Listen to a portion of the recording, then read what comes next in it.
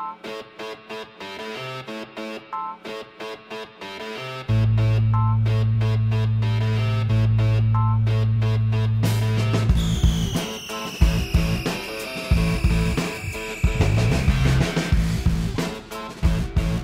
¿qué ondas, primos y primas? And welcome to my Primos podcast. My name is Freddie. And with me tonight we have a special guest. No, it's not Chikumen, El Siete, or El Primo Walter. He is missing in action. I think he was trying to get into Canada. He was in Michigan. And I saw him at a lake. So I don't know. We'll hear from him eventually. But this episode is going to be me along with special guest. We have with us today Sebastian. How do I pronounce your last name? Because I'm going to butcher it. Kadlachik. Kadlachik. Thank you so much. Sebastian Kadlachik, Yes. He is here today to talk about his work, his book, his COVID era, like we have been having on the show. But Sebastian, I wanted to welcome you to the show. I know it's not the usual trio like we have it, but I'd like to just have you say hi to all the listeners and introduce yourself. Yeah, absolutely. Hey, everybody. And thank you so much for having me. Sorry, all three of us couldn't be here, but maybe next time. Yeah. But yeah, man, I'm looking forward to talking to you. I'm a writer. I'm an artist. I'm a comic book creator, occasional actor. I kind of do a bunch of stuff. I'm originally from the Bay Area, but I moved down to LA almost like a decade ago. But yeah, that's me. I'm out here living in LA now. I'm married. We were just talking. I have a 1-year-old son, which is crazy. Never expected that. It's a trip, but man. They grow, you know. I was told, someone told me once the thing with kids is that they grow. It's a trip. Dude, what's crazy? I mean, you know this, but like so they're so tiny, and you're like, oh man, like one day they'll like do stuff, but now like so he's just grown so much over the course of the 1 year. I'm like, oh man, I like missed when he was like a little newborn, but I'm so excited for right now because he's starting to like walk around. He's starting to babble a little bit more, talk a little more, know some words, and definitely recognizes all the stuff that we're saying and talking to him. It's really funny. He's like giving energy back instead of just taking energy all the time. Yeah, man. When they start walking around, they start climbing on shit. They start knocking things over. They start getting hurt. Man, I'll tell you a quick story before we get into it. But my wife one day, my kid was maybe a 1-year-old, maybe.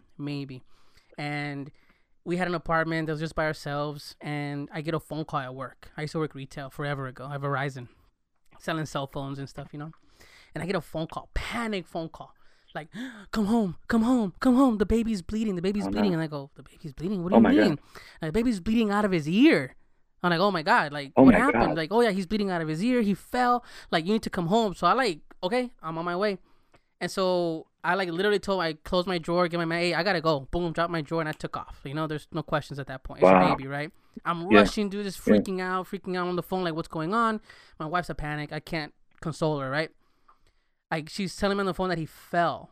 And that he fell, but then he had blood in his ear. And I go, is he crying? He goes, yeah, but he's bleeding. And my kid had long hair at the time. You know, you don't cut your kid's hair usually till whatever. Yeah, we haven't cut it yet. Yeah, exactly. And so I get home, and I'm like in my suit. I'm freaking out. You know, I'm like running in there sweaty. Like, well, where's the baby? Show me the baby. And the baby did have blood. He cut himself right on his head. Oh, okay. But the blood had dripped to his ear, making it seem as blood come out of his ears. And so I was, I breathed a sigh of relief because it wasn't fucking hemorrhage, right? But those are the worst phone calls you get, dude. I mean, like those baby, like a baby fell down calls. You're like, oh my God. Yeah. But it's like, I'm glad it wasn't worse. But that kind of story, man, sticks with me because I'm like, oh shit, like any little thing could happen. But there's other stuff.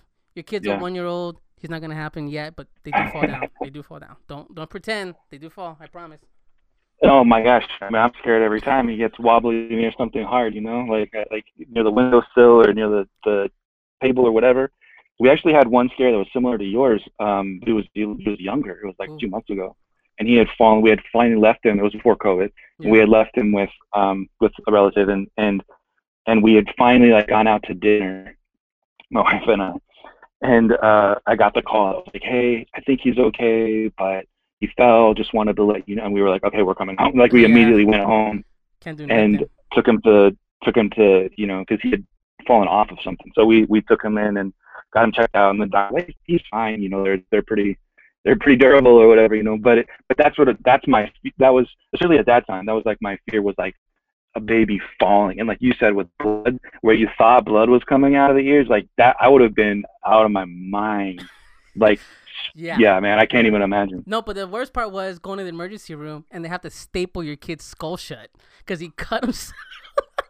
Oh my God. Yeah, he cut himself to where they had to staple him, and they had to hold him. My wife was obviously like distraught. No le puedo decir nada. She was just like, "Don't talk to me. I can't look. I need to leave the room." So I held him as they staple your kid's head. Dude, there's a feeling that goes through your whole body that nobody's gonna describe until you go through it, where you want that pain. Like, hit me with it. Hit me with that staple. Yeah. Hit me with that, because there's nothing they can do. They're like, we can't sew it. Like, we can't. It's like, this is what he's gonna have to go through. Thankfully, I mean, it happened, right? It happened. He's alive. He's running around. He's annoying the hell out of me. Yeah. He's fine. He thinks he can outbox me already at 10 years old. So there you go. He's healthy. But Primos, if this again, we're here week to week, bringing you a show that you can listen to and enjoy on your. Well, I don't know if you can have considered a commute. I mean, nowadays people are mostly sticking to the commute between going to answer the phone or the mailbox or outside, but just look us up all over social media at My Primos Podcast, and of course all the streaming services, iTunes, Spotify. Just look us up. We're out there. Thanks for the support, guys. We do have a lot of interviews coming up as well. We have a few more. I mean, now that everybody's stuck at home trying to stay safe, we can get them all locked in. So we're hoping to get some more people, and if we get the traffic in, who else can come along? We have some musical guests we're talking to, so hopefully we get them on. That'll be fun. But tonight we are talking Bash, Sebastian. Tell us about you, man. First, like, I want to know about how you grew up. You said you grew up in the Bay Area.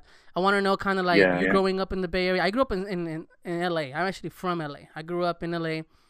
I grew up in what's called now, I think it was the transitions. You know how it goes.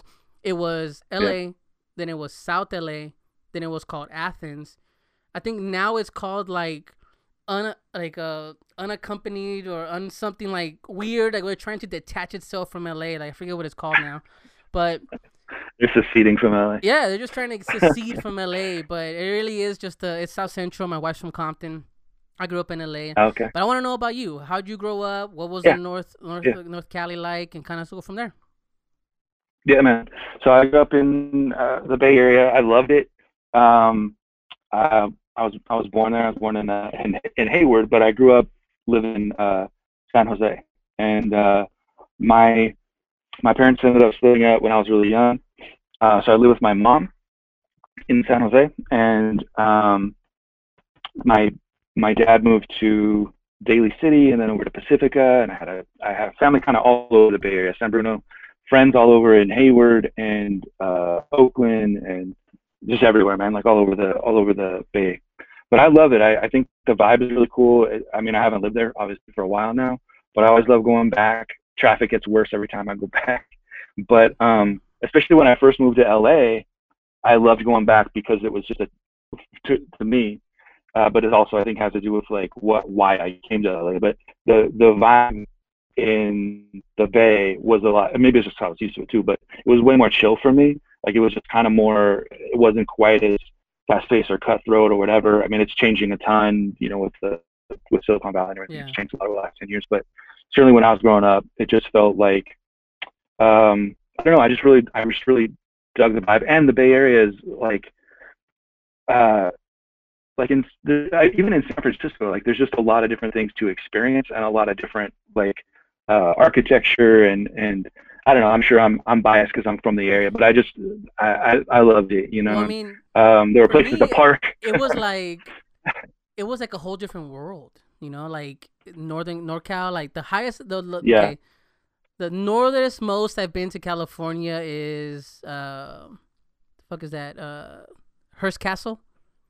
You know where Hearst Castle is? Yeah, that's the furthest. Yeah, my wife and I have been there a lot of times. Exactly, been up there. School trip, and we'd go up there. We went up there, spent the night or whatever, and that's the furthest I ever been. But I've never been to like San Francisco, North Carolina, none of that. Yeah. Never been to any of that, and it just felt like so. You forget how big California is, man. Like, you really forget how big it is. But to go up there and you hear stuff nowadays, right? I mean, that it's like the tech industry is all over the place, you know, and super expensive to live there. But I'm like, well, shit, LA is expensive as Yeah. hell too. I mean, you can't get around it. That's what it is, right? Yeah. So I mean, That's California. Yeah. you grew up there. What's your home life like? I mean, you have siblings? Is it just you? Yeah. So it's interesting. So I have two siblings, but they're not related to each other. So like I grew up with my mom. She was a single mom for a while, and so I spent a lot of time with her mom and her sisters, and that was a big part of my growing up. But she remarried. My dad was always in my life too, so he remarried as well. And so I've got a sister from my mom and a brother from my dad. Yeah. So we're my half brother, half sister. But Yeah. but it's funny because like when I got married, all the families like converge, right? Which Yeah. never happens unless there's a big event like that. A funeral But or a wedding? friends of mine, So, exactly, and friends of mine though, like because I've talked about my brother and my sister, but they saw them interact and they were not they were just like hi. They were very weren't siblingsy, yeah. Gotcha. And my friend was like, "Wow, what's going on?" I was like, "Well, they're not related to. Like, they're. I'm the linchpin here. Like, they don't ever see each other. They didn't grow up together. They're not Yeah. related to each other. Like, They're cordial. but so They say anyway, hi. They say hi. they're cordial. They Yeah, recognize each they're other. nice. Oh yeah, I know that Yeah. person. Yeah. Yeah, exactly. But yeah, that's it. So as you may have guessed from my last name, so my dad is white. But what's interesting is like he remarried another Mexicana, so that all of the siblings are kind of the same Yeah. mix. And so when I would go over there, too, like actually my stepmom's family is the first one to give me a brown pride shirt and a like super vato shirt. Like so they were really nice. cool. Like they were really welcoming and really so it was cool to have that. No matter where I was Were your in my folks life. I mean, I from? grew up with my mom, but Were your folks from the Bay Area as well? everybody's from. My mom was born in New Mexico, but she lived mainly she lived in New Mexico for a long time, but she'd been in the Bay Area for a while. Well, the reason I ask is that I mean, sorry. during that time, let's say like what is that, like 70s or so, más o menos. We're looking at a very and NorCal has a reputation for very liberal, very like accepting and open. I mean, like your dad being white and marrying. I mean, he had a taste for the Latinas, which is dope. Yeah. But I don't know, like he's got a type. You got a type, but it's all good, man. It's a good type. But what I'm getting at is during that time, for them to be a couple, I'm guessing it wasn't easy. I don't know if they ever shared their struggles or anything with you, having to be a biracial couple and anything like that. Did you ever get into that with them at all?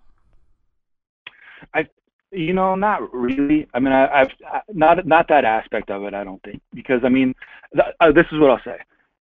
Where it was talked about was really like families accepting more so than like society at large or whatever. Like just getting ribbed by particularly my dad or whatever being like the gringo or whatever, like getting kind of ribbed by it. But he loved he made tortillas with my great grandma and whatnot. So he liked it, and obviously it didn't he didn't go running. So yeah, but in terms of like the larger picture of that, they didn't talk about that with me that much. So I was always aware of it, especially like growing up, like I was aware of it, but like what they experienced in that sense, they I think because they split up so early in my life, like that wasn't really a discussion that they didn't talk about each other all that much, But what about you, man? I mean, like me, right? I'll give you an example. I'm very light skinned, very fair skinned, right? And people look at me and when I talking Spanish, they're like, "What the fuck?" Like they didn't realize that I speak Spanish. They would consider me passing, right? That's what they call us, right? Yep. And sure. There's a whole stigma with that and a chip on my shoulder. That I grew up with, when someone telling me like, "Oh, you don't sound Salvadoreño, you don't sound Latino, you don't look it," and I go, "Really?" Yeah. I mean, at this point, I'm short, fat, and bald, and I talk Spanish if I can pull it off, right? But imagine being, 10 years old, running around, and people just kind of look at you weird. They don't even know you speak the language because I'm fair skinned and I have wavy hair. But you look at my sister, dark skin, dark complexion. They kind of didn't work out, and I had a complex of it, because people put me down because I didn't look Latino enough, or I'm Salvadoreño. So then you had the Mexicanos come at me because Oh, I'm Salvadoreño. That's twofer. Soy güero y soy salvadoreño. So damn, I'm looking for So you trouble. got it. I got Yeah. trouble, man. What about you growing up, man? Did you ever run into any static, anything like that coming up? Yeah, you know, it's interesting. Like, because when I was really young, I mean, when you're super young, you don't really think about it, I think. But like, as I started to realize like identity and whatnot, I was actually really dark as a kid. I was in the sun all the time, and so I was very, very dark, and I had black hair, and I was always with my mom, you know, so Lucky you. I didn't really get that when I was younger. But as I started to get a little bit older, and I started to become more aware of that, I started to get maybe a little self-conscious. And Mm, then the more Latinos that I ran into, the more the more that I did start to feel that, because I would get, I'm pretty ambiguous, you know, so I'd get a lot of like, what are you? mm-hmm. Where are your parents from? Like what, like trying to place what exactly I was, I would get and more not. questions if I was Greek than if I was Latino. Oh yeah, A lot of Greek. My dad has interesting. blue eyes. My dad has blue eyes. Oh wow. He's a little darker complexion than me, but he has blue eyes, Salvadoreño, all the Oh way. wow. And people will Yeah. go like, "Oh, are you guys Yeah. Greek? Are you guys from like, are you Italian? A little bit of Italian in you?" And Yeah. I'm like, "No, Salvadoreño. Like that's it." I mean, obviously, colonizer came in and destroyed the world, but Yeah. I get it. Like I had that stigma, at least for me and my sisters. Like we had to play it up as my dad and my mom were very like talk Spanish, you're Latino, like like very hardcore, like Salvadoreño. And it was hard because I had to tell them like I had to pretend to be Mexican sometimes just to kind of fit in, Mm, like oh yeah, like yeah, my grandpa's Mexican or something like that, where I would kind of be okay yeah. to survive in that neighborhood. But as you said, when you get older, you start kind of being more aware, and then like you said, you have your pride, you have your Latino side, you have your white side. I have my Salvadoreño side. I mean, hey, I'm Salvadoreño. This is who I am. And it's what it is. It's a Yeah. maturity thing. Yeah. But I asked because I remember being a kid that's where Yeah. my stigma came in, my chip on my shoulder, because I was picked on from every side. So I didn't really get Yeah. to fit in per se until people really, you grew up with kids, they know who you are. But it is Yeah, what it I think is. that's the thing too, right? It's like you end up making your friends, like whether however old you are, like you end up making your friends.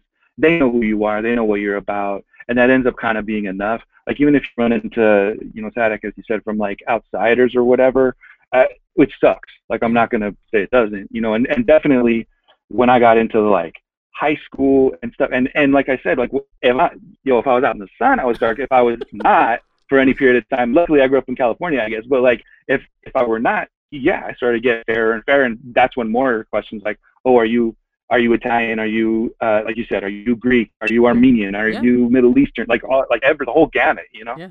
And so which was whatever it was, but then you do start to like, for me, like then it is like, oh, am I like enough? Like am I enough of anything? Like even though I felt cool, like I was good with who I was, when people start pressing you on stuff, then you start to be like, oh, can I wear this shirt? Like, Ooh. what's going on? But see, like, And did so, you ever get to a point? And I'm sorry to cut you off. I'm cutting you off in place of my no, no, cousin because that's what he's known for, by the way. But since he's not I'm getting the here, full you're getting experience. the full experience here. I haven't said cabron or neta yet, but it'll get there. It's coming. But what I'm getting to is that at a certain point, don't you feel that, man, especially nowadays, because us as parents, we're there. You're there, but not yet. When your kid starts asking those questions, when your kid's Yeah, 10 years old and goes, "My kid's as fair as I am," you know, and yeah, he's like, well, what does that mean? Like when you have the race talk, when you have the conversation about that stuff. When I was a kid, man, they just literally was like, hey, you're Salvadoreño, you're Latino, it is what it is, deal with it. But then the pressure that I realized at a certain age, I swear to you, maybe, what is it? Junior high, when you start kind of like yeah, finding that little click, like you have a couple friends and you start kind of yeah, for sure. finding, you don't wear the tight pants anymore, you start loosening them up a little bit, you don't Yeah, let mom pick up the clothes anymore, they're right around junior high. That's when you start feeling those real social pressures, and yeah, for sure. it's a trip, man. When your kid gets to that age, you have to start wondering, like, man, at 10 years old, was I really having the conversation about, Latinx and, shit. My kid at 10 years old understands someone that's gay, Someone is black, someone is Latino, someone has a different belief in religion, different belief in politics. At 10 years old, maybe it's me because I'm fucking not on my mind talking to my kid about that stuff. But could you imagine, man, being, 8 or 9 years old and then have the pressure of being Latino enough? And are you wearing the right no, shirt? Like, that shit yeah. fucks with you.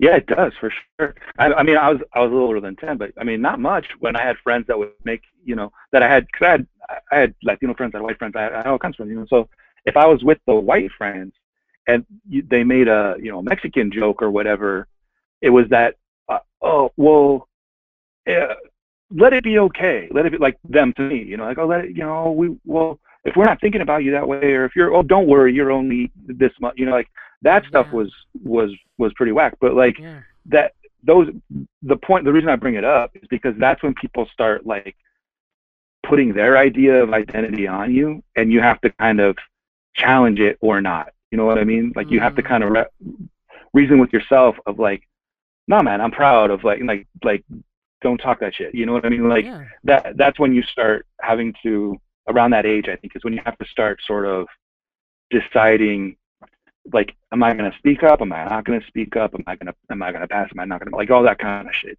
So I think that, what's so interesting, man, what you said is like, because we were talking a little bit before, and yeah. my wife is Salvadoreña, Hmm. but she's way Dude, hold darker on. than I am. Dude, you're a brave man. You married a Salvadoreña. You are a brave man. Tough women. Right? You're a tough woman, right? Oh man, yeah, man, she's amazing. She's Yeah. wonderful.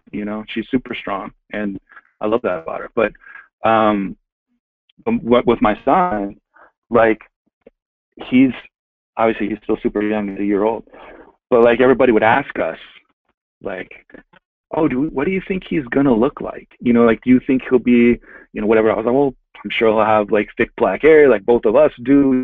He'll probably be somewhere between my wife and I in terms of complexion, blah blah. And he ended up coming out. But when he was born, he was pretty much that. But a couple weeks later, his skin tone started to be like pretty light, Yeah. actually. And I was like, oh, he's actually a light skinned boy, Yeah. like that, which was unexpected to me, because, but, and it wasn't even something that crossed my mind really. Like, oh, he's actually pretty light, and he's technically more Latino DNA than I've got, Yeah. so, Yeah. and what you're talking about in terms of like, I mean, that's not all that makes up identity, obviously, but like Yeah.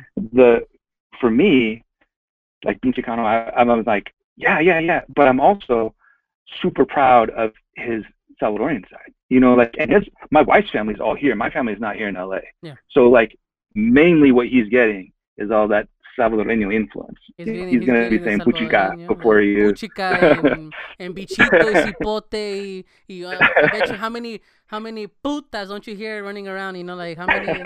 Yeah, man. Yeah, that's her language. Like my wife hates it in the beginning. She was like, and she attributes it to a lot of things. She's like, man, like I had bigotry, like for Salvadoreños. Like I had that like mentality that I didn't like Salvadoreños, and I never met him. Never met one, Yeah, never associated with any, but it was just the fact that during that time, I would say late 80s, early 90s, that was still, we'd write that the heat of like people still coming from El Salvador, in LA yeah, especially, you had the LA Mexican gangs and Latino, MS-13, that's what we're known for, pupusas and yeah, MS-13, right? And cebadas. But, but what I'm getting to is that when you start peeling back the layers, and she said that, we're big believers in faith. And she said that, God put her in a place, and it's true. And then I used to work at Yoshinoya, all right? You guys don't know what oh Yoshinoya yeah, is? The beef bowl. Back in the day, I used to work at Yoshinoya, and I worked in Huntington Park. I don't know where in LA are okay. you at? I'm in Sherman Oaks right now. I've lived all over LA. I'm in Sherman Oaks right now, but my wife is from Koreatown. Oh, So okay, so not that bad. Yeah, so I work at Yoshinoya in Huntington Park, and then I worked at Yoshinoya in Inglewood, and then I worked at Yoshinoya in Hawthorne. So I worked all over those Yoshinoyas, right? And what's crazy about it is that my wife got a job there, started working. Every single person at the Yoshinoya was Salvadorian. Every single person at the oh wow, restaurant. And so she had to work with Salvadorian people, know them, work with them, get to know them. And she's like, damn, like that experience. And she ended up marrying me. There you go, right? We fell in love over the chicken bowls. But she was like, if I hadn't been put in that situation where I had to interact and learn about the Salvadorian side of things, she goes, the Salvadorian people are just like us. They're hardworking. They wanted the best for their families, and they're nice people. It's just the stigmas that were stuck on you because of where you came from. They were, darker complexion, or the way they spoke, the puchica and voz and all that. Like, it's just the colloquialisms, right? And what's so crazy, it's what makes it beautiful is how you are not just. That's why I like the term Latinx, not just for the gender identification, but the fact that it is Latinx. It's like a whole like kaleidoscope of Latino. Yeah. It's not just one thing. Even within one country itself. In Mexico, there's so many different cultures, so many different languages and foods and dialects that are beautiful about it. And that's why I love the fact that you're a Mexicano with a Salvadoreña. My wife's Mexican. It's a mix, and it's no longer going to be a hatred. We're going to love each other, man. That's the good thing about it. Yeah, for sure. No, I agree. I actually, it's so funny you say that and it goes both ways, right? Like, because I've definitely seen that in the Salvadoran community as well, like the hate for Mexicans. So, but what's interesting is, like, I don't think, coming from the Bay Area, and unless I didn't know, but I don't think that I had ever met a Salvadoreño. Like, I knew tons of Mexicans, tons of, Puerto Rican, Cuban, whatever, but like, I wasn't until I came to LA really that I was like really LA is like to a lot. El Pulguero, homie, like it's Salvadoreños, like especially Koreatown, all that, like down there, like passing like down Vermont and like passing downtown, that's Koreatown, all that, like that's a lot of Salvadoreño down there. And I feel like Latinos know that, but I feel like other people I talked to were like, man, there's just so many Mexicans down here, like it's all lumped under Mexican to like for like white people, like they're just like, oh yeah, no, it's just a ton of Mexicans. And like, no, that's not all that's down here. There's tons of different types of Latinos. Like the whole Latino community down here is very diverse. It's very diverse. That's what I talked about earlier. I love that like fruit salad that my primo said at one point is the United States, right? It's so mixed and fruit and beautiful and colors and everything. I'm there with it, man. I'm excited for that we're getting more aware that people are not being quiet, like you said, right? That there are people that are younger and younger. Like you said, maybe at 11 years old, 12 years old, we wouldn't have said anything because we'd be too scared of getting beat up or ostracized, whatever. Dude, there are plenty of fucking woke-ass kids right now that are out there that for sure. They're saying it, they're doing it. More power to them. So I'm happy that we're building that world for them. And we talk about identity, and I want to talk about your work. We got you on the show because you were, and I love talking about, growing up and where we're at, because it kind of tells a story behind the creator. It tells about where you get your influence from, why you're doing what you're doing. And so I know you've worked on a lot of things, but one of the books that really stuck out to us that we got a copy of to read, and I really appreciate your publishers giving us the copy of the book, but it's the book Quince. So, if you don't know what Quince is, I want you, Sebastian, as a creator of this character, this idea, just kind of give us a brief understanding of someone that doesn't know Quince and Lupe and what the story is about. Yeah, great. So Quince is a story of this young girl, Lupe, who gets superpowers at her quinceañera. But she only has those powers for 1 year, so only while she's 15. And over the course of that year, she has to figure out how to use her powers and what she wants to use them for with the help of her abuela. And by the end of it, hopefully she figures out what it really means to be a hero. I love it because I'll tell you this much, man. I'm a rare breed. First, let me tell you that before I get into myself, because I'm a little self-absorbed today since I'm two people. Remember, I'm Walter and I'm Fred. Right. But I love the book, hands down. I thought it was a great story. You embodied a great character that was Latina, that was brown, that was very shapely, that was not a Barbie doll, that was something that a Latina girl can read and go, wow, that's a superhero that I can relate to. I really appreciate that. Yeah. The relationships between all the parents and, everything there. I know we'll talk about here in a second regarding the writing, but I love the relationships. I love how modernized it was. It wasn't, a traditional story, even in the artwork and the dialogue. So I really recommend the book, guys. Please, search out Quince. I believe I'm going to make sure that we put links in our post and all over social media on our end to make sure that you guys look for Quince and Sebastian's work as well. We'll talk about more of his work here in a second. But let's touch on quince for a second. I'm a rare breed because I am a quinceañero. All right. My mom, okay. yeah, I'm a quinceañero. My Wow. mom, I'm the only boy. My mom loves me to death. She loves me. She loves me. I love you, mama. My mom. All right. My sisters, my older sister, hey man, quinceañera. My younger sister, quinceañera. I had a quinceañero. I was a quinceañero. I had the pink bow tie, Wow. and I went to church. I had a dama that accompanied me. Like, I'm talking like, we didn't have the whole court, you know, the whole chambelanes and all that. Okay. But I went to mass. I went to the whole thing. Like, I had a party. I was a quinceañero.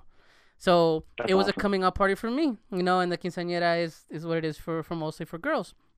But Yeah. I think I was ahead of my time, you know, for the quinceañero, you know. Yeah, for sure. Yeah. Definitely. But I know that that's kind of getting more popular, but I think that's awesome, man. it's getting more popular. I think that I was reading something online where I was looking it up just out of curiosity, and you're seeing them more and more because it's that, you know what, why can't we have a party for a 15-year-old boy? What's wrong with that? Why? And I get it. It's mostly a tradition based around the female being the old school, you know, quote unquote here, because we're not on video, guys. But you know, for traditional, you know, girl to woman, that transition into all that stuff, right? Mm-hmm. And we've, you know, Right. become now a much more modernized thing, and it is what it is. I appreciate the story. I love it because it's a moment of change, not only within the Latino culture that is seeing Lupe, the character, become a woman, but also at that point, not only is she taking on that mantle of I'm a woman, let's say, and honestly nowadays we know that a party is not going to dignify anything, right? A party is not going to tell a woman she's a woman. It's a party. But point is, she's taking on the mantle of this superhero, and we learn, we grow. So what, why, how, and who is this story? How did this story, this thing just happen? Like, how did it just, what was the moment where you said, oh shit, I got a great idea? Like, what happened? Yeah. Great. So, thank you. I've been working on a different project for a while, and it was about to wrap up. So I was trying to kind of figure out what was going to be the next thing. And I wanted to do a story or a project rather that focused on my heritage, that focused on my family, our culture, and that showed it in a positive light. Because that was just really, this was before, you know, everything that's going on right now in the world, but it was just really important to me to show positive representation. So, but I didn't know exactly what the story was going to be. So around that same time, my wife and I, actually before we were married, we had gone to several family quinceañeras, and as I sat through each one of them, I just really started thinking about like that moment, you know, like being 15 years old. And I mean, for me, you obviously had a different experience, but like for me, I wanted to disappear when I was 15. Like I wanted nobody looking at a really rough prior year, and I was like at 15, I wanted to just disappear. But obviously, I can say so much about all eyes on you, right? Like that's your night. And so I just started thinking like, wow, what if this girl must just be experiencing every single emotion right now, you know, with you've got your family, you've got your friends, you've got people you don't even know, like everybody's watching you. And what if on top of all of that, this was the moment when she unexpectedly got superpowers? How amazing, but also how horrible would that be to unexpectedly get that in that moment? You know, and so, and as you said, I can say it's such a specifically cultural event. It's about, you know, transition. It's about coming of age. A lot of the best, like, best superhero stories are about coming of age. And it also honestly reminded me of superhero stories that I grew up with, like X-Men or whatever, where they're like in moments of heightened emotion, that's when their powers manifest. And I was like, well, there's no more heightened moment than this right now. Like, what if this was the moment? And so that it started there, and again, it kind of hit everything I wanted to do. It was rooted in culture, etc. And then a couple weeks later, maybe I was watching my nieces running around the living room dressed as superheroes. I'm like, this is awesome. I love comics, love superheroes. We can bond over this, you know. But I was like, okay, here's these two young Latinas running around the living room dressed as Supergirl and Batgirl. That's awesome. Superheroes are universal. I do believe that. But my next thought was, but man, wouldn't it be awesome if they had a character that they could see themselves in? If they had a character that represented them, both in a mask and out of one, so that when the mask comes off and that character goes home, that home life is something that they recognize. and that they can see themselves through that character and see that they also are superheroes. And it really put a spotlight for me on the fact that there's like such limited representation for Latinx, like for Latinos across the board, but also specifically for Latinas in the superhero genre. So that was the moment you were talking about, like what was the moment where you felt like I gotta do this. That actually was the moment where I felt like, okay, this just went from being like a cool idea to this is something I've got to do and put out into the world. Yeah. Man, I felt compelled at that point. That's a beautiful story because it's genuine, right? Like it's so organic. It's so organic. Yeah, the way it came about was such an organic thing, you know. It's organic, and that's what, you know, we talk about here, where everybody goes. We talk to like a lot of, you know, creators that tell us, you know, I do what I do because it feels right. I do what I do for me. And at that moment, though, I can see that spark, because you were probably working on something else. I'm guessing, you know, we were doing other projects, you said, but that one hit you in a different way where you're like, I'm getting a little bit of, you know, like chinito my skin a little bit, because I'm like, that moment that hits you where you know you can impact those kids, you know, and you remember being a kid, like you said, watching the X-Men, watching whatever on TV. You know, my hero was Zach Morris, dude. You know, I didn't have a Latino on TV. You know, Time out. Yeah. You know, time out. Me and the Zach Attack right here are gonna have a record deal. You know, but it was just forever. Hey, friends forever, man, all the way. But when you think about it that way, like I think about it now with my son, and I'm glad that people like you, Hector, Javier, you know, all these great people that we know and have relationships with, are creating characters that my son can look at and go, oh, he's Latino? Yeah. I'm like, oh, wow, what is that? Like, not only did, you know, what's happening here in the last, 4 years or so, you know, I would say 4 or 5 years, there's been a boom with Latino creators really coming out more and more, not only in comic books, talking about animation, being on the screen as well, acting, writing, you know, and touching on that, you know, a man creating a female character is not a new thing. Okay. I'm a writer. Yeah. I make female characters all the time. But as time has moved on and here we're 2020 now, we're looking at a point where things like last year we had situations where people are saying, well, who are you to write this book? You know, being a male, right? And that's why I know you have a writer that came on. It's a female writer. Can you talk about your team? Because not only did you come up with the concept and the idea, you know, I want to talk about your team and their work and their writing, because man, it's great. It's a lot of heart in this work, you know, and I would love to give credit to your team, to the writers and artists, as one of their sisters, but I want you to kind of brag a little bit and give them their spotlight, because I think they deserve it. You know, they put in really good work. Absolutely. Thank you for saying that. Yeah, absolutely. I love bragging about them. So thanks for the opportunity. It's interesting because I had originally, when I came up with the idea, I was like, oh, well, I'm a writer, I'm an artist, I do kind of everything. Like, I'll do the whole thing by myself, right? And which is a pretty laborious task. But I was like, I'm gonna do this, and then I was like, no, you know what? For this specific project, like it deals so much with the specific experience of a teenage girl, and I thought it was important to have a woman's perspective on that. I knew that culturally I was good, I got it, but like that's something I haven't been as a teenage girl, right? So I at one point thought about working with my wife on it, you know, because she's got her quinceañera video, her pictures, like we talked a lot about it. Yeah. But she's not a creative person, so I was like, that's going to put more strain on our relationship than is necessary. Yeah, man. Try putting together some furniture with your spouse. That's an example. I usually do that alone, for sure. Exactly. So yeah, we just, you know, we talked, but so it started there, and then I was like, okay, yeah, I should. This is also a good opportunity for me. Like if I'm talking about empowering women, like this is a good opportunity for me to say, hey, you know, here, let me reach out to a woman and give her the opportunity to shine, you know.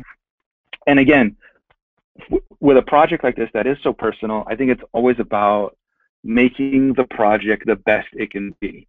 And for me, that was through reaching out to these incredibly talented people. So Kit Steinkellner, writer, Emma Steinkellner, artist, they're sisters, and I had known Kit for a while. We actually had done like this like artsy underground theater together in LA. Nice. And so I knew her as a writer. I was a huge fan of her work. We had already collaborated together on other stuff, like theater stuff. And actually, she had written a short comic that I illustrated just for the theater company.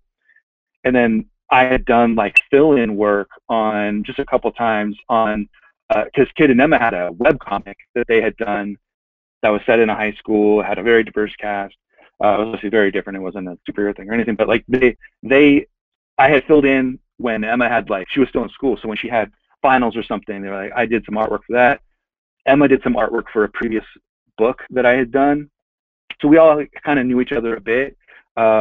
Kit, I certainly had the strongest like relationship. And like I said, I was just such a fan of her work, of her writing, of her style, of her voice, also of her as a human. And I knew that they could work well together because they had already worked together. They loved each other. And I got along really well with Emma, and her style was perfect. And like for me, it was like a lightning bolt hit me when I thought of them, because I was like I said, I was originally like, oh, maybe I'll do it myself, maybe I'll do it with my wife, maybe blah blah blah. And I was kind of like, yeah, I'll just be open. I'll just be open to like the right person will come along, right? They'll show up. And I I remember the moment, I was like sitting at my desk, and I remember the moment when they popped into my head almost simultaneously. And I was like, oh my God, this is the team. Like, this is the team. Like this, because I had a vision, right, for like what I wanted the tone to be, what I wanted to look like and sound like. I was like, this is the team. And I immediately ran over to my computer, typed up an email, told them like what I wanted to do, what inspired me, like what the thing was about, like all that stuff, pitched it to them, right? And sent off that email and like prayed, like, please let them say yes, And right away from the beginning, they were on board. They were like, that sounds awesome. We would love to help out, and they brought so much to it. Like I've said before, if it's about the project, like I have no doubt that they elevated that project and got it to what it needed to be. Like it's only through the three of us working on that Quince becomes the full, realizes its full potential, No, So and I love them, and they I were so think great to that work with. they put together a great book with all three of you, right? And that was my biggest concern too, because nowadays I let my wife read it, and Walter had his partner read it as well. And nowadays, man, all you do is, because this is the fucking the 2020s, man. Quick Google search, you find out who does anything. You know what I mean? And so Yeah. immediately we get into like, oh, and it sucks, but it's a reality, right? Because it's 2020 nowadays, and you're like, hold on, this is written by a white woman? Like, what was that about? How much story? Because I guess I don't know the difference. Mhm. I create something, but someone else writes it. So if I'm creating the story, how much input do you have on the story? Is it really you turn over because you trust Kid and her sister enough to go, hey, you guys run with it? And do you come in as the bouncing, like the soundboard when it comes to anything Latino, anything? Because I mean, yes, it's one thing to be a 15-year-old girl, but it's one thing to be a 15-year-old Latina. There's a difference there. We can all acknowledge, right? I mean, Sure. how do you respond to that question? That is it a time thing in 2014, 2016? Is it a, hey, you know what? I trust these writers, or what? Because nowadays, me and Walter like to say, there's no excuse. There's plenty of Latina writers out there that are willing to put in the work, that can have a perspective.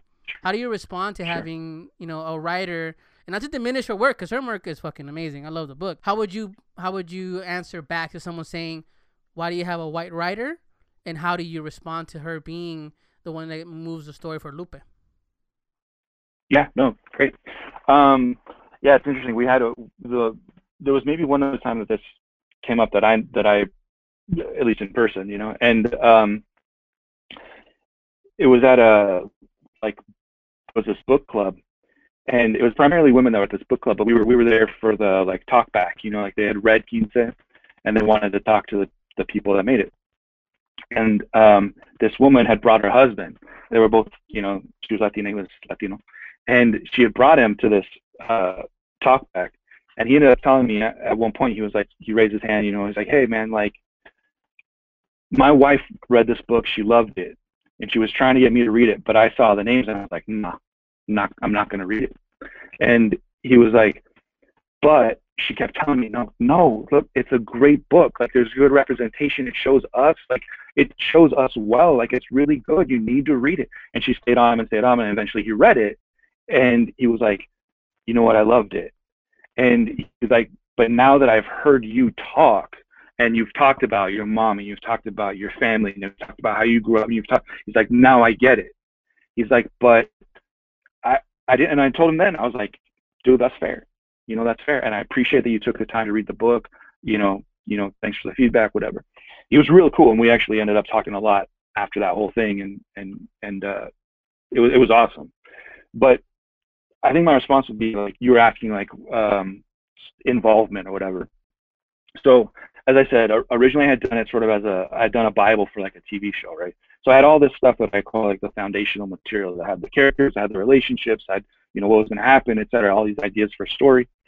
When I was going to turn it into a comic book, originally, like I said, I was going to do it on my own. So I had done pretty much an outline. I had done like a lot of stuff that was character building and world building and like the mythology of it all. And I presented all that stuff to them, particularly to Kit, because she was going to be writing, So yeah. I had all this like foundational stuff, right? And it wasn't a thing of, okay, now there you go have fun. Like that wasn't the situation at all. It was, I absolutely valued her bringing in her talent, Emma bringing in her talent, but they were awesome that they totally respected that, like, I had a vision, and Emma said this in interviews before too, like, it was really about executing that vision, and I was pretty clear in the beginning, like, why I want to do it, what I want to do, blah, blah. And so the way that it started, like, even for the first issue, Kit was like, oh, that was really easy to write because you said, like, all the scenes that you wanted, everything you wanted to happen in the scenes, blah, blah, blah.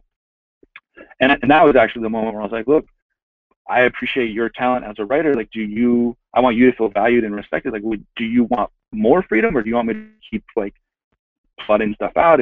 And she was like, well, honestly, I'd rather have a little bit more freedom. What if, and so what we did was she took all that foundational material of mine, we got together, plotted out the, like, larger beats of the story, talked through it all.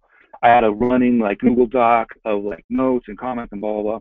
And so then she was like, what if I just take all that? I take your original stuff, I take all the notes from our meetings, I take everything that's in that Google Doc, and I take a first pass at that script, and then I'll send it to you, any notes, any comments, like anything you want changed or, addressed or whatever.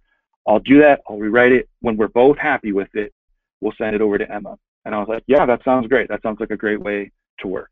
And so that was kind of how it worked. And we were constantly in, like, communication and dialogue. And so if she did have stuff that she's like, I'm going to lean on you for the cultural stuff, I was like, I'm here. Like, let's just keep talking, like, this is what, and they were trying, like, oh, you know what, Abuela will say this. Oh, this is what blah, blah, blah. So it was, Kit doing the heavy lifting of, like, all, getting us through that. But it was definitely a thing where we were constantly, in dialogue. No, and I appreciate that explanation. And you're right that, like, that person that read the book, I show my wife the book. She reads it. She's like, wow, I love it. It's great. Walter's partner, same thing. She's like, oh, wow, this is awesome. I love this character. This is great. There's a lot of heart. It's modernized. It's not the typical stuff you're used to reading, especially in a comic book, right? Yeah. Or a graphic novel, what have you. But then it came across that, the names. And you're like, where's the Latino name? But then we go back all the way to the beginning of the conversation, right?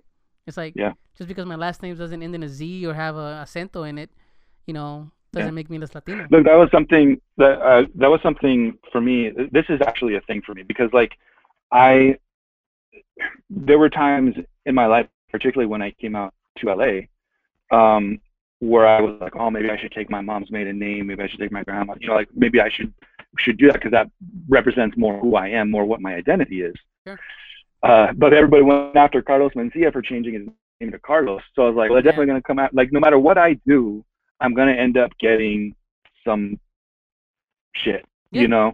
So I was like, ultimately, I'm me. Like, no matter what my last name is, I'm me, And I mean, if Frida Kahlo or Salma Hayek or Jimmy Smith or, like, if that name's not enough for you, there's not much I can do about that at this point. But I do have something in me that's like, that is a thing for me. And I wish that there's a part of me, and I couldn't change just for this book because I'd already done all this other stuff. So then if I was like, oh, I need to use my and you're pandering. In my letter, then I'm pandering, right? So then it's like, oh, you did that just for this book. And in the in the hardcover, in the notes, or in my, like, I write a letter to the Yeah. reader in the hardcover, and in parentheses I put Diego Martinez, like, hey, Yeah. here I am, you know. But I remember being young and seeing Desperado from Robert Rodriguez, and I remember Yeah. seeing his name up there, and it meant something to me. You know, like seeing that movie, like it almost seems silly to talk so passionately about that movie, but for me, it meant a lot because at that age, there was not Latino representation, and B, I loved action movies. Like I loved those types of movies, and like I'd watch Jean-Claude Van Damme and Arnold Schwarzenegger and Sylvester Stallone, but to see that movie, I was like, this, like, it was a revelation for me, you know? I was so excited. No, I don't know if everybody got, like, why I was so excited about that movie.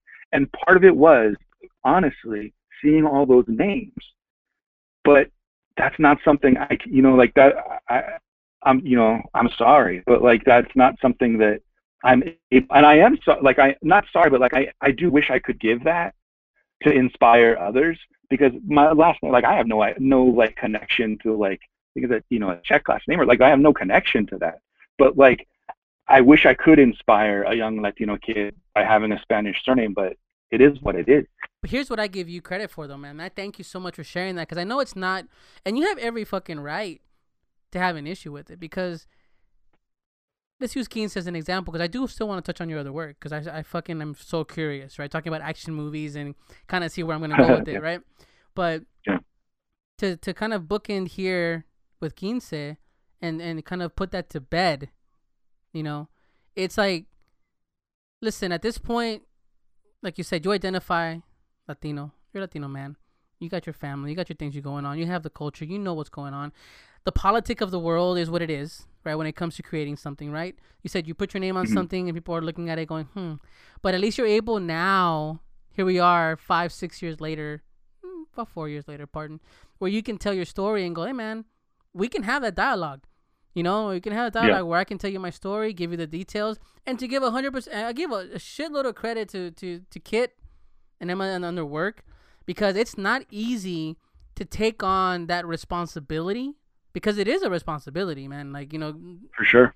or not, you trusted them because of her talent, them because of, you know, they're both women, of course, and you knew that they were going to tell that story, and they respected you enough to really give the genuine, you know, light on it, you know, and took your story, because, and that's why I asked that question, the created by, written by, you know, and I think maybe at some point you know, you should start, when the next printing comes up, should have a little more of a weight on, you know, written by, but, you know, with all due respect to everybody, because if you have the outline, you have everything there, you know, you've put the pieces where they need to, and all credit to Kit to putting it together, spinning it around, doing what she has to do. Great story. Amazing story. I love Lupe as a character. I think it's very much needed nowadays too, because I do want to make sure you guys understand this book is out there for you to pick up and buy today. This is from at the press release here from Fanbase Press. That's the publisher for the book. They have the definitive bilingual edition available right now. So 344 pages. This is the whole story in English and in Spanish, right? And it has everything you need. This is a gorgeous book. It's you can literally just hold it, put it on a shelf. It's gorgeous. You can display it. It's beautiful. The artwork is great. It shines. It pops. So I really recommend you guys look for the book itself. The Keen said the definitive bilingual edition. You can look for it. Honestly, it's on Amazon. I've seen it all over the web, and it has some forwards from, you know, some great creators out there. From Gloria Calderon, which is the producer of One Day at a Time. We also have Frederick Luis Aldama, Professor Latinx. You know, he's doing his thing as well. And he has a nice forward in the book as well. I mean, everybody gave you a lot of praise, you know, regarding the book. And Javier Hernandez, yeah, El Muerto lives. Hashtag El Muerto lives. You know, he also vouched. You know, he's like, hey man, Sebastian's a cool dude. He's got a great idea. Great, that's cool. You know, got a talent. And so, you know, we really wanted to, you know, highlight you and your work, not only for Quince, but of course for more work that you're doing as well. But it sucks that as a Latino, I've been pressured as well to write things in Spanish. They're like, why translate that word? You know, why translate that word? Just leave it in Spanish. Then I go, well, what if the reader doesn't know what that means? You know, why can't I just translate it? Or maybe like on the end. You know how it is. You kind of put a little Yeah. asterisk and you translate the word or what have you. You know, but and Mhm. I've been pressured to saying why? Why do you care about that audience member? And I go, because at the end of the day, this is a business. You want to write something, people Mhm. to buy it. But thankfully, you've written something and created something. So I'll give you the credit for also having a hand. Not just I created it, I came up with the idea. No, you had a hand in the creation of this universe, this character. Your heart is in it. You know, it's genuine. It came from a very good place. What sucks is the reality that people nowadays are looking at a reason to poke at something when it doesn't even need to. But we have a Yeah. place, we have a space where we can talk about it, and you can really show Yeah. yourself and talk about what you are and what you've done and your story. So I really give you and Kit and Emma tons of credit. Love the book. Thank you. Really, really love it. Thank Please you. check out the book. I mean, it really mean a lot that you guys check out this book. It really does put a very, very positive light on Latina, character. Again, it's Quince, the definitive bilingual edition. Of course, you can find it through Amazon on their website as well. Fanbase Press, Comixology has a version as well. I saw. So please look Yeah. for it. But there is something else. Can I before we move on? Can I say one more thing about that? Of course. Please. Just because I think when you are, and I know we're wrapping things up, but like speaking to what you were talking about, like I think when you are collaborating on something, at least for me, like I had only done one other project before, and so for me, collaboration is so much about really trusting and respecting the people that you're working with, and that was what Quince was for me. Like as I mentioned, I had that relationship and blah blah, and I feel like Quince only works because all of us brought our identities together like some sort of Voltron and like made it the best that it could be. And I do have so much respect and so much love for everything that Kit brought to it that made it better, everything that Emma brought to it that made it better than it would have been if I did it on my own. Like, and to have it is a lot of responsibility on their parts to step into that. And they've said, before, like I wouldn't have walked into this world if I hadn't been invited. And Emma, you talked about, sort of Lupe's body type. And I really put a lot of credit or give a lot of credit to Emma of like really, there was no chance of me accidentally even doing like some sort of male gazy thing in here. Yeah. Emma came in and and they're both feminists and they both were just like, I was like, I want her to look just like, nothing special about her. Like she's just an average person like the rest of us trying to survive high school. And she went with that and she made her, and so now it's a body positive book as well. Like, so there's just, I just want every chance that I can, I would like to praise Kit and Emma for the amazing work that they did. Also, I want to say thanks to Fanbase Press for like putting this book out there. Like there's so many people that end up being involved to make something get out into the world. So anyway, I just wanted to put that last bookend on there. No, man, you're fine. I mean, I think that the more we could talk about things like this is great. The reason you get praise for the book, and I wanted to talk to you because there was that question, that lingering question, and it sucks, but it's a reality, right? It's like valid. It's a valid question. You go, hey, man, you put your name on something, but the world is so big, and there's nothing wrong with your last name. There's nothing wrong with your father's heritage. Nothing wrong with that. It's just the fact that this is your last name, and nowadays the world is mixing, the world is changing, and look at your son growing up. Your son, you say yourself, he's going to be more Latino genetically speaking than you are, but his last name is going to sound different. It's going to be like, what the hell's going on? And I hope that we get to that point where the names don't matter, and honestly, your book is great. The work that you three did was amazing. And Fanbase Press, of course, it really praise to them as well for really putting that out there, really, standing behind it. They put a lot of love behind them marketing it and really talking about it. So I'm glad that you're able to do that. But also I want to talk about some other work you're working on, because I'm a big geek when it comes to action flicks and action movies and weird stuff and fun stuff, because, hey, that's what it's all about, right?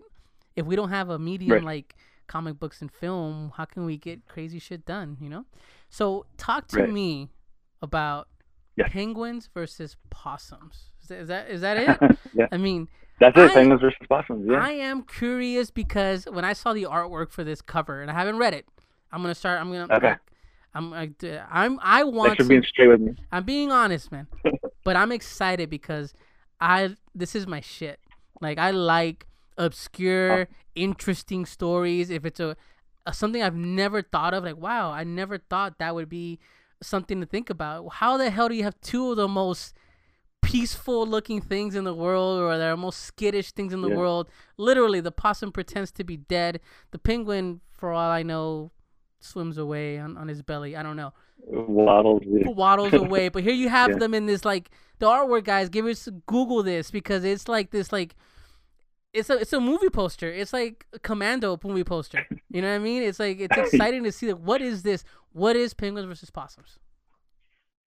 Well, Commando is one of the best movies of all time, by the way. But yeah, Penguins versus Possums, something completely different from Doomsday. Yeah, Penguins versus Possums is a story of penguins and possums that have been fighting each other since the very beginning of time, but it's all been hidden in the shadows and kept secret until now, because their war has gotten so big, it's starting to spill over. Humans are beginning to take notice, and it's all leading to the Battle of Armageddon, which will actually be fought between penguins and possums, with every human on the planet having to choose a side. Oh my god! So, please, and don't give me a lot, but give me bullet points. Give me all right, what can I look forward to reading this book? Okay. Everything. Your life's changing. Life changing. No, we've been compared to like early Teenage Mutant Ninja Turtles, but we've also been compared to Game of Thrones. Been compared to, like, if Quentin Tarantino and Walt Disney had a baby.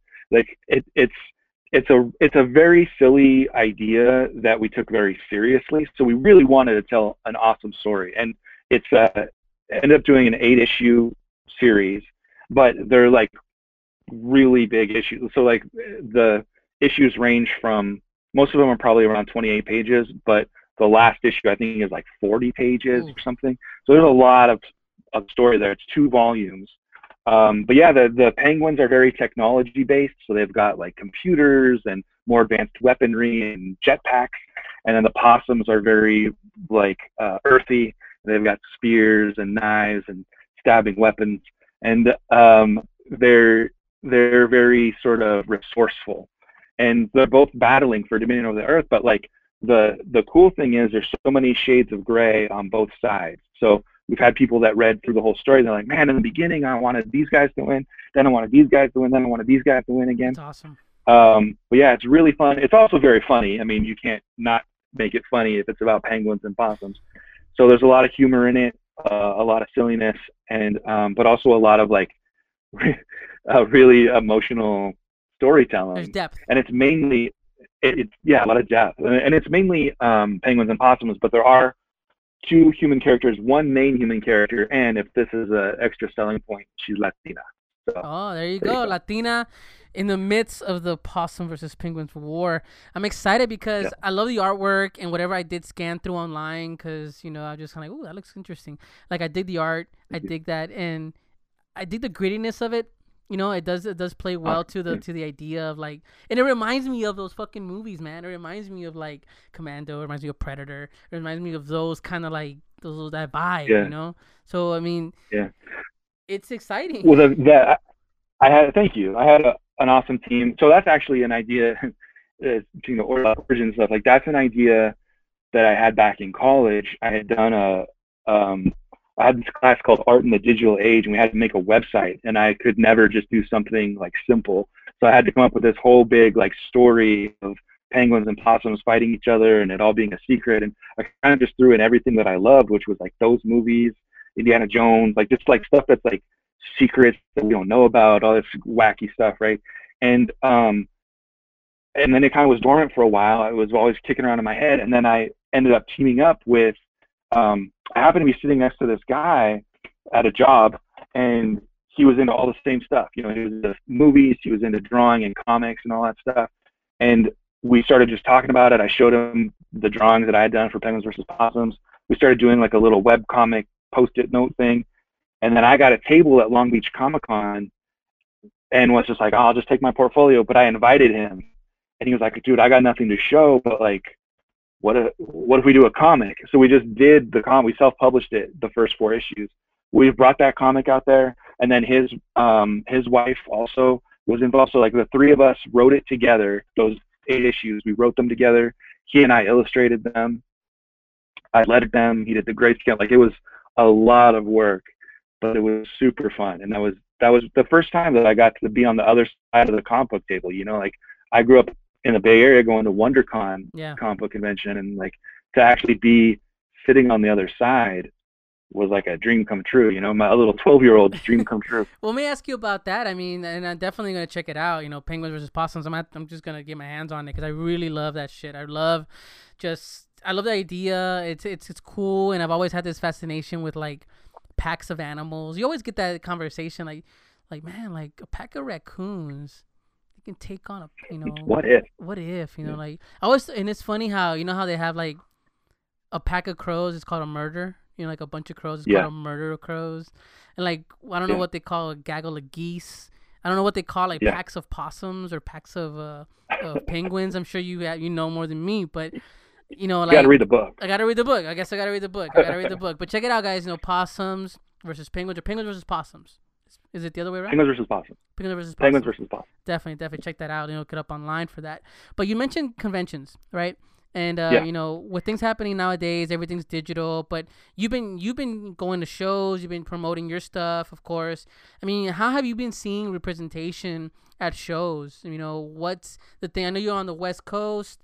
Have you been visiting other states? I mean, touring with your stuff.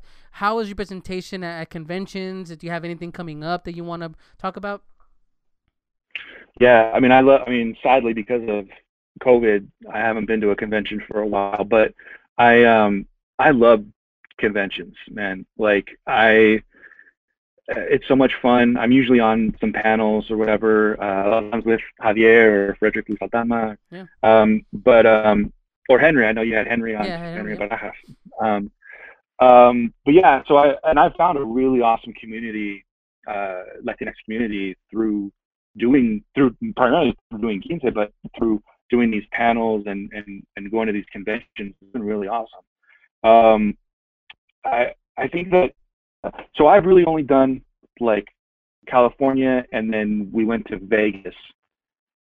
I haven't really gone beyond that in terms of like conventions. I'd love to venture out more, but if they want to like invite me out there, we actually got invited to Denver, but I couldn't go. But Texas anyway, Latino yeah, Comic-Con, I'd like to go out the more. Texas Latino Comic-Con is dope. I'm a bug Hector and be like, hey man, we got Mesoamericon, we have Texas Latino Comic-Con. I don't know, I'm a bug Hector about it, so we'll see. All right, cool. Definitely. You know, it's crazy. I lived in Dallas for like 3 years. Oh. But none of those conventions existed back then. Yeah, man. So. Things are changing over here. We're making moves out of Texas, you know. And you know what's coming up here the next week. I know we have something coming up. I got an update here that you're going to be on a panel.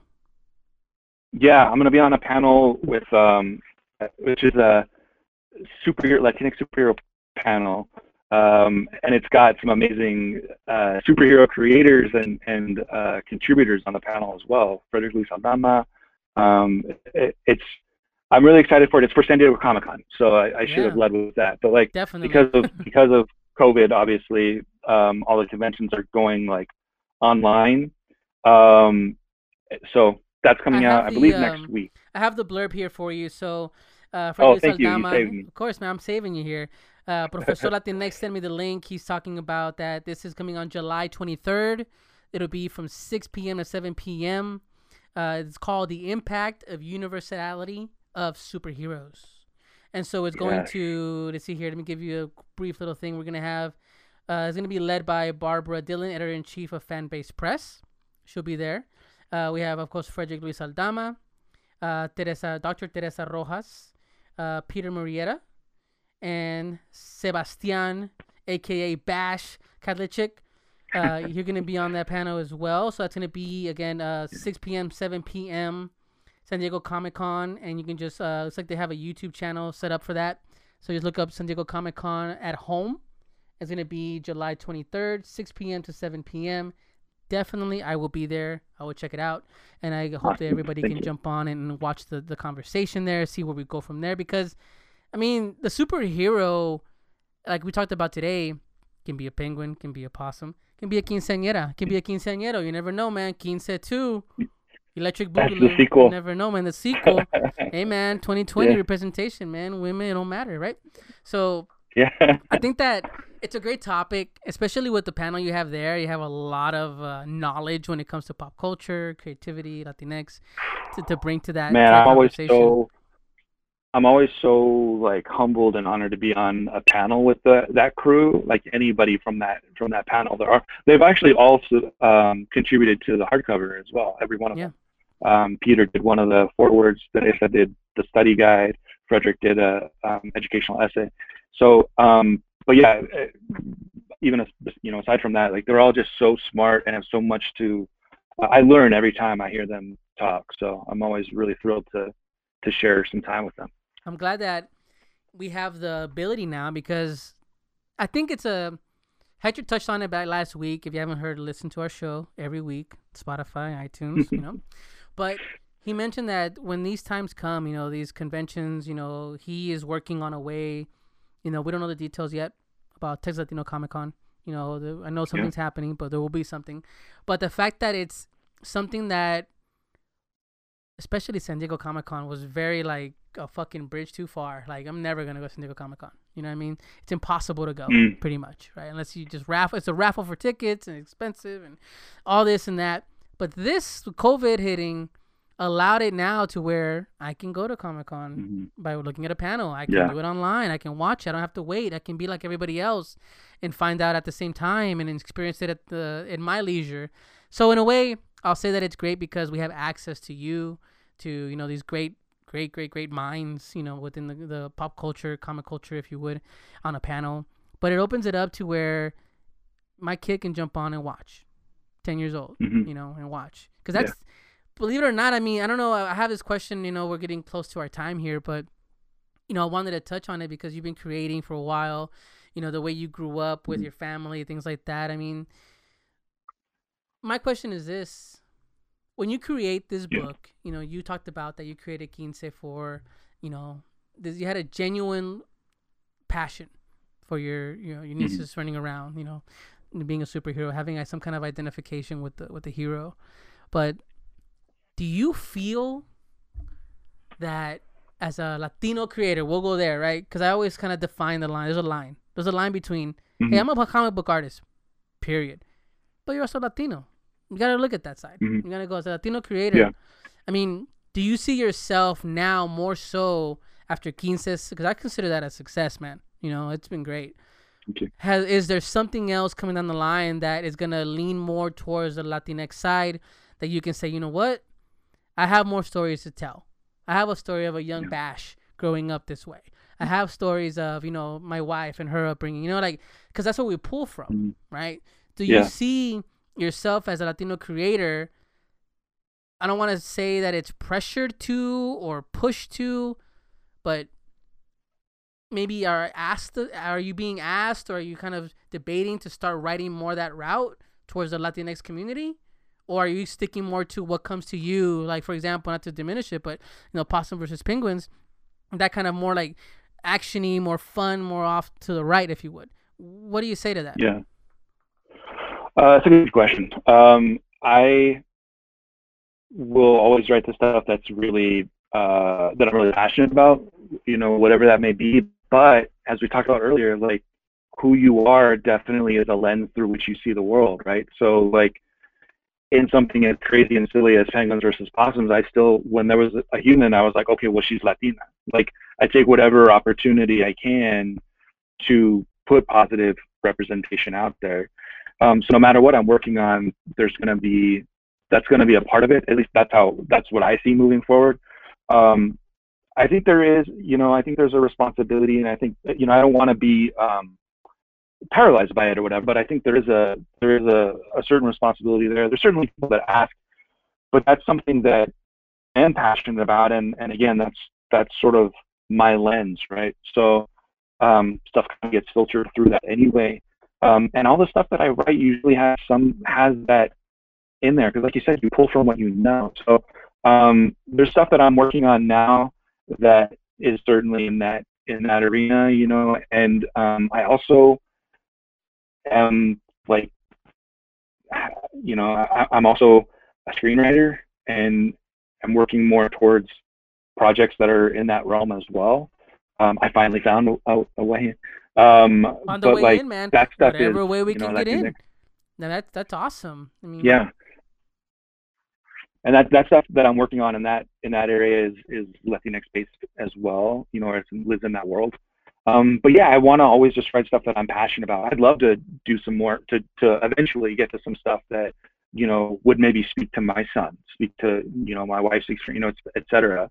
Right now I'm kind of pulling from my own experiences and really just trying to put authentic stories and representation out there, and that's whatever form that takes. I mean, if it's an action hero, or if it's a zany comedy, or whatever it is, you know, that's what I'm uh, whatever I'm excited about is what I'll be working on.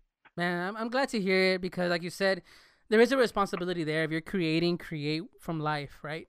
Like, Mm. hey, man, you know what? I'm not the only Latino kid that grew up with Zach Morris as a hero. You know, it is what it is, right? But you Yeah, know, who knows? I'm gonna write my story, and if someone loves it, great. Maybe somebody will identify it. I'd love that. But I think that the yeah. way you wrote this book, and I'm gonna give you the credit for writing as well. I mean, Kit, of course, did her work, but you laid the groundwork. You know, you're a creator of it. You got to give yourself more credit for it than what you do. Honestly, I do believe that. You know, it's our first Well, meeting I today, so I don't. I mean, you know, hey, I hope this blossoms into a friendship. But man, I can sit here and just tell you, hey, good job, have a great day. But I really believe that you know when your story came from somewhere genuine, came from a heart, you know, and I appreciate that you do have that and understand the responsibility, and you do carry that. We don't want ever want to burden anybody. The culture itself lends itself to so much. It's so rich, right? There's always something to talk about, absolutely. something story to tell. So I mean, winding down here at the end, you know, we always want to Yeah. try to just, of course, first, just thank you for coming here, taking Oh, your thank you. time, man. I know you have, you know, you got your family. I got mine too. Knock on the door over here, but you know, Yeah. I want to always try to Well, no, man. give Thank you for taking the time. no, Appreciate no, it. I want to give you a moment, you know, to just, you know, say, you know, some closing words. You know, we always have, there's people that listen to this show that maybe are looking at creating their own work, struggling with writing, creating, what have you. You know, you have a hand in not only that, you know, drawing, but screenwriting, writing. You said you talked to some acting as well. But just in general, you Mm. know, just give some kind of piece of advice, somebody out there trying to get a little bit of motivation, just something to keep them moving forward. You know, I would love for you to just drop a couple nuggets of gold there for us, I guess so. and Sure. close it up for us tonight. Yeah, absolutely. I would say do do the thing. Like, don't. It doesn't need to be perfect the first time. Especially talking to writers, like it doesn't need to be perfect when you first put words on the page. Like you have the opportunity to continually refine it. But I think a lot of times people get paralyzed because they're like, well, they want it to be perfect, or they have an idea of what that perfection is. And I would say, like, don't let that stop you from creating whatever is on your heart. Create what's on your heart. Be honest and authentic about that. But if you're passionate about something, start working on it, and you have the time. You don't need to show anybody until you're ready to show people, but you'll feel better getting those stories that are rattling around in your brain or rattling around in your heart out and in some form starting to take shape. I guarantee you'll feel better about that. And yeah, just let it take as long as it takes, but you know, hold yourself to some I've always found that deadlines are helpful more than harmful, at least to just start making progress. And yeah, I don't know. I mean, that's sort of practical advice, but definitely I'd say, you know, whatever.